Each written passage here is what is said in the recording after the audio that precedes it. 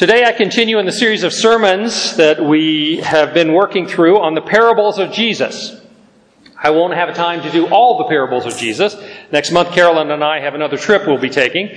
But I want us to focus on a number of the important parables, especially that we find in the Sermon on the Mount and following.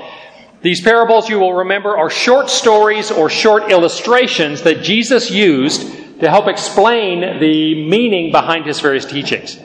So let's begin by reading a passage, this one from Luke 6, starting with the 46th verse. Here we find Jesus still early in his preaching ministry in this passage, but it's near the end of the Sermon on the Mount. Last week we talked about a parable that was at the start of the Sermon on the Mount.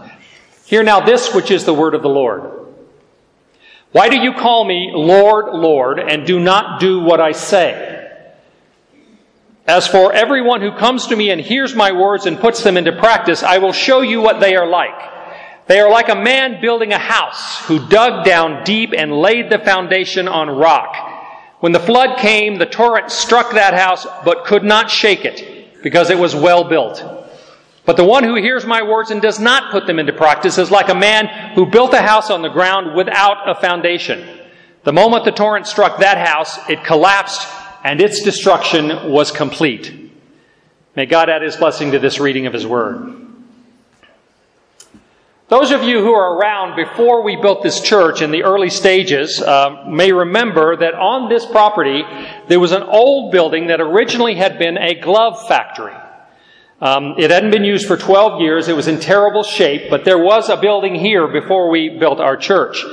When we first looked at that building, and even after we bought it, we had hoped, even though the floor was cracked and buckled in many places, we hoped there might be enough of a foundation underneath it that if we pulled up the old concrete slab on top, the foundation underneath would be sufficient that we could simply put a new floor on top of it and go on with the construction from there.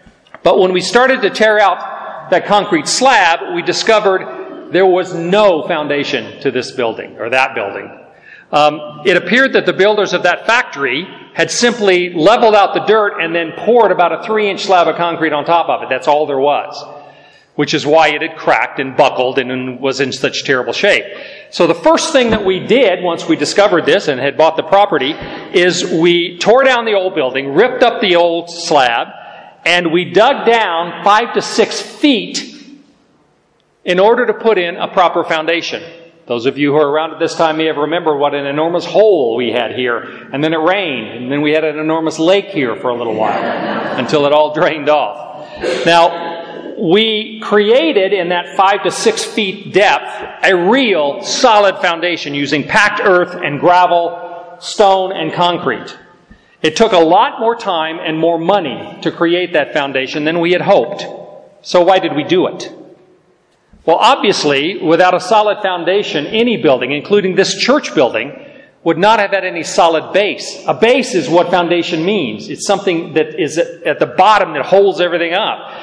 We almost certainly, had we not made the effort and spent the money to put in a good foundation, we would have had serious problems, perhaps even to the point of the building eventually collapsing. This is exactly what Jesus is talking about in this passage from Luke 6. He tells us of one house that is built on a solid foundation where they dug it out all the way down to the bedrock, he says. And that building, like this church, could survive even a natural disaster. He then describes another house, one like the builders of that first glove factory, who didn't bother to create a solid foundation. And that building, that house, collapses and is destroyed. I'm sure at some time in your life you have heard someone referred to as being shallow. You may even have heard a reference to someone being a shallow Christian.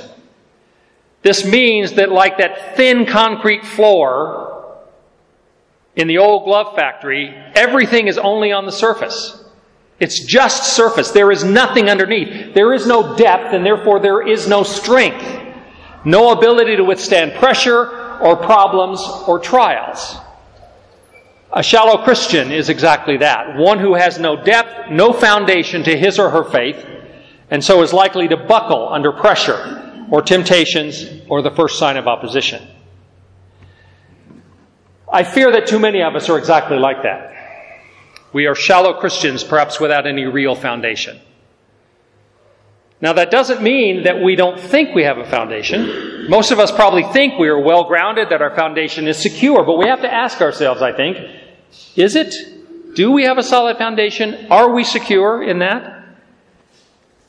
To answer that question for yourself, I want you to think for just a moment about what is the one thing in your life that you do not think you could live without. What is the one thing in your life you do not think you could live without? Because that thing is what you have chosen as your foundation.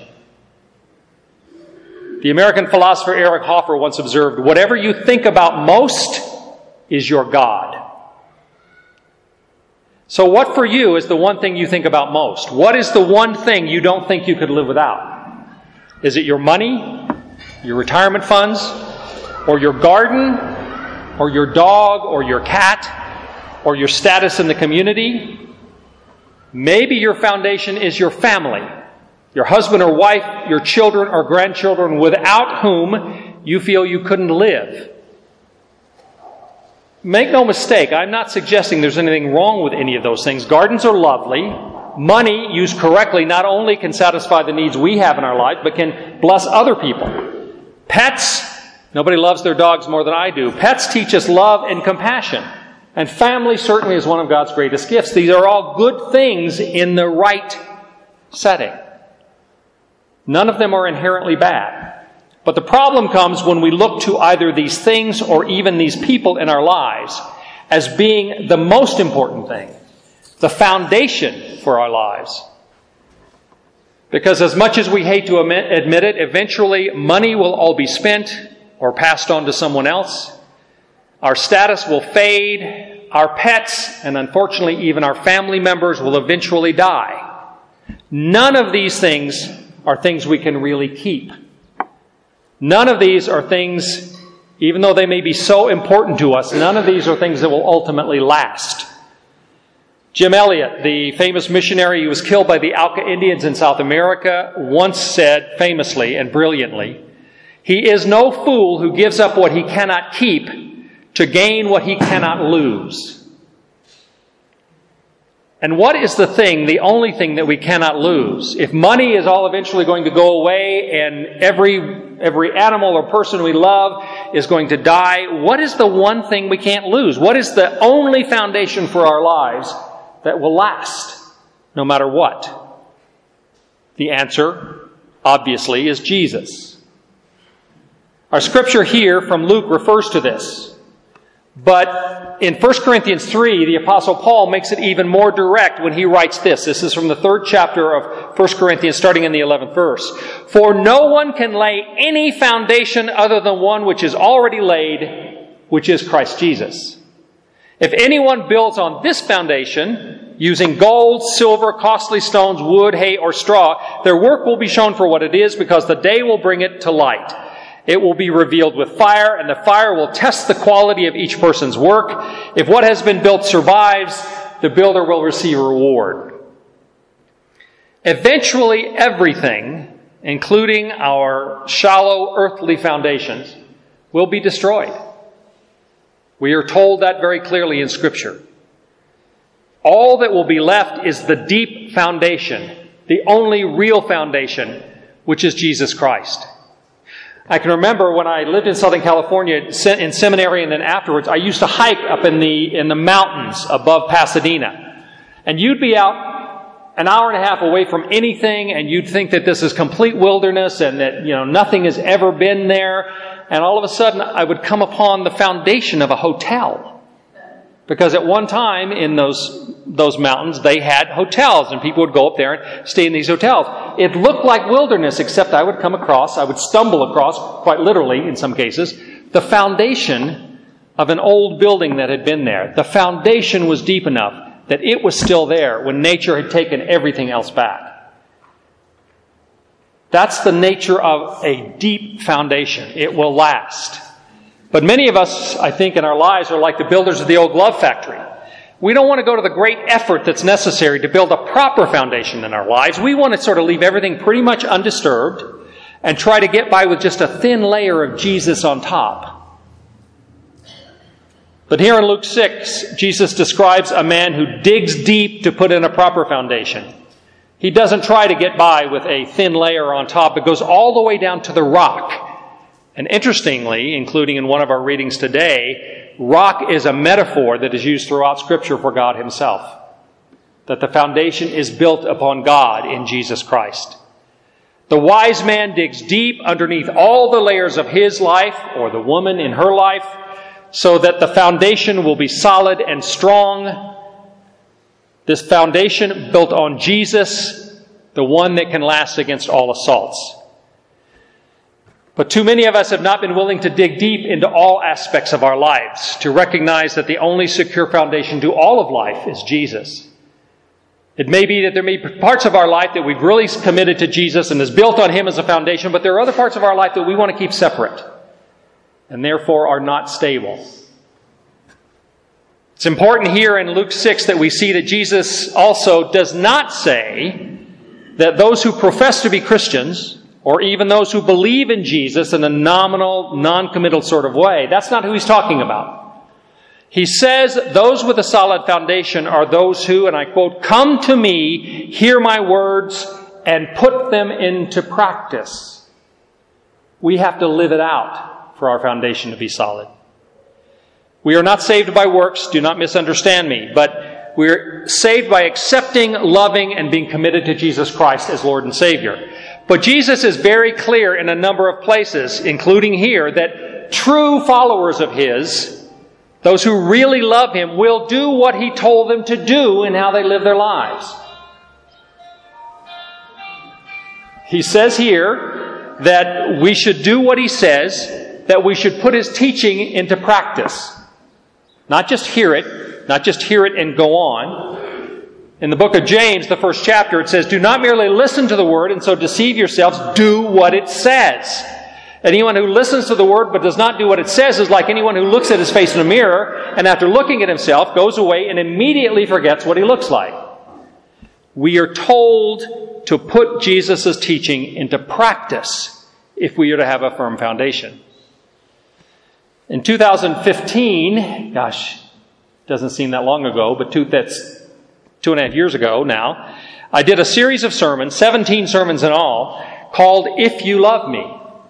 And the focus of that series, based upon Jesus' words in John 14, when He said, "If you love me, keep my commands," was on all the things Jesus told us specifically to do. I could have preached 50 sermons in that series, but we have to change up sometimes. But Jesus, in the Gospels, tells us to believe in Him, to not be afraid, to be generous, to give thanks, to trust the Holy Spirit, to live by God's Word, to love one another, to give, to repent, to pray, to take the narrow way, to care for all those in need, to tell others about Him, to be ready for persecution, to look for His return, to rest in Him, and much more. If you really love Jesus, if He is the foundation of your life, a foundation that will stand against opposition, then you will be doing those things. You will put His words into practice. And so we have to ask ourselves, are you individually, doing the things that Jesus told you to do? Do you even know what those things are? Have you looked in the Gospels and read His words and learned what He told us to do? Have you dug deep into your life and made Jesus the foundation for everything you are and everything you do? Or is your foundation, that thing that is most important to you in your life, something other than Jesus? Because if it is, please know, we are assured in Scripture and here and elsewhere, that if we have some foundation other than Jesus, that foundation will ultimately be destroyed. It cannot withstand the pressures that will come. So I have an assignment for you today in your afternoon. For me, Sunday afternoon is golden time, I call it, because it's the only time during the week when I don't have something I have to get done that day. So I encourage you during your golden time, Sunday afternoon, to ask yourself 2 questions. To do so seriously and privately. And I want you to ask yourself these questions. What to me is the most important thing in my life? And answer yourself honestly. And secondly, what is the foundation I have built my life on? If you answer those two questions, what is most important to me and what is the foundation of my life, and the answer to both questions is not honestly Jesus, then you have some spiritual work to do. And if you ask the Lord to help you with that spiritual work, He has promised to do so. Because any other foundation, even the wonderful glory of family, of spouse and children and grandchildren, is not the ultimate foundation for your life as a follower of Jesus. And so I encourage you in that. Ask those questions, seek those answers, and ask for God's help. Amen.